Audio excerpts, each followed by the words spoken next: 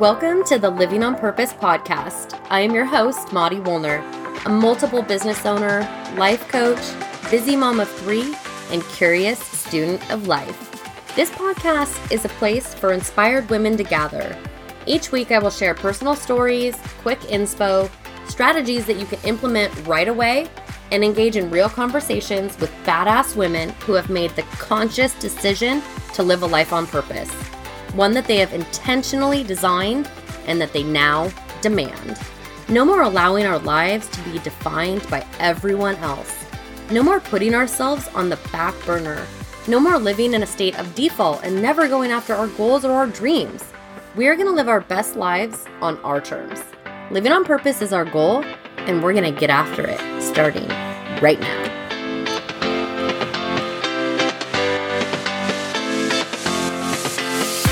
All right, so this is part of the show that I get to give a shout out to you. My sincere thank you for rating and reviewing the show, my labor of love.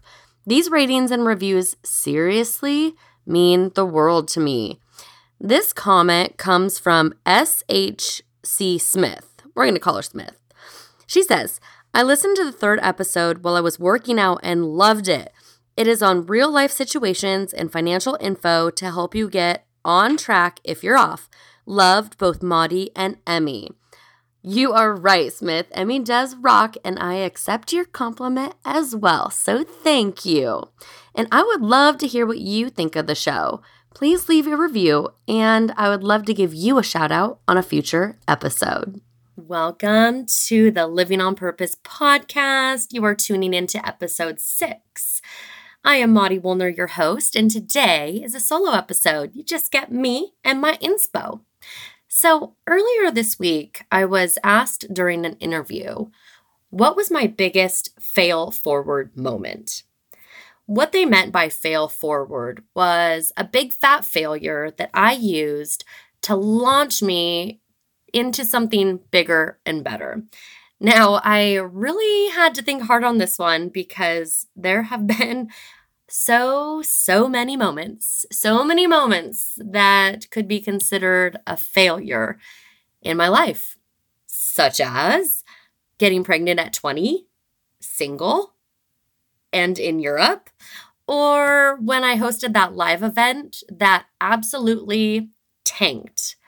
Or that blog post that I wrote on being exactly where we need to be in life that caused crazy backlash on social. All of these would have been good examples, but the one that I used was when I was turned down for my insurance agency. I've had my insurance agency for 11 years, but 12 years ago is when I actually applied to become an agent. And after the interview, they called me and let me know that I wasn't their gal. They said that I wasn't ready and that I wasn't the right fit. They said that I still had work to do. And I remember being so pissed. I mean, I was hurt and I was bitter and I couldn't believe that they passed me over, that they chose someone else. And when I got real with myself, I realized that they were right, that I wasn't quite ready for this opportunity. So after I cried and I vented, I got right back to work. I revamped my business plan. I did more interviews with successful agents. I dove deep into the market research. And so that when I applied again, I was chosen because I had taken their advice to heart. I had taken action to get myself ready for the opportunity. So this was a fail forward example that I used in the interview.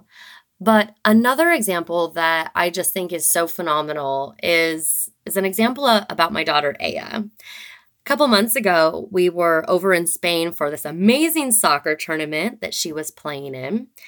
And Aya is a striker, and she's really, really good at what she does. In one of the games, she was benched for pretty much the entire first half.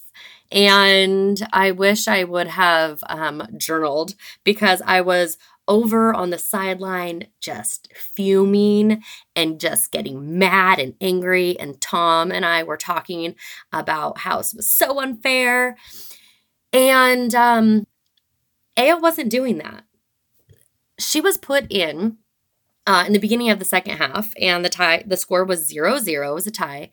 And as soon as Aya was put in, she literally scored a goal within 2 to 3 minutes. We ended up winning that game.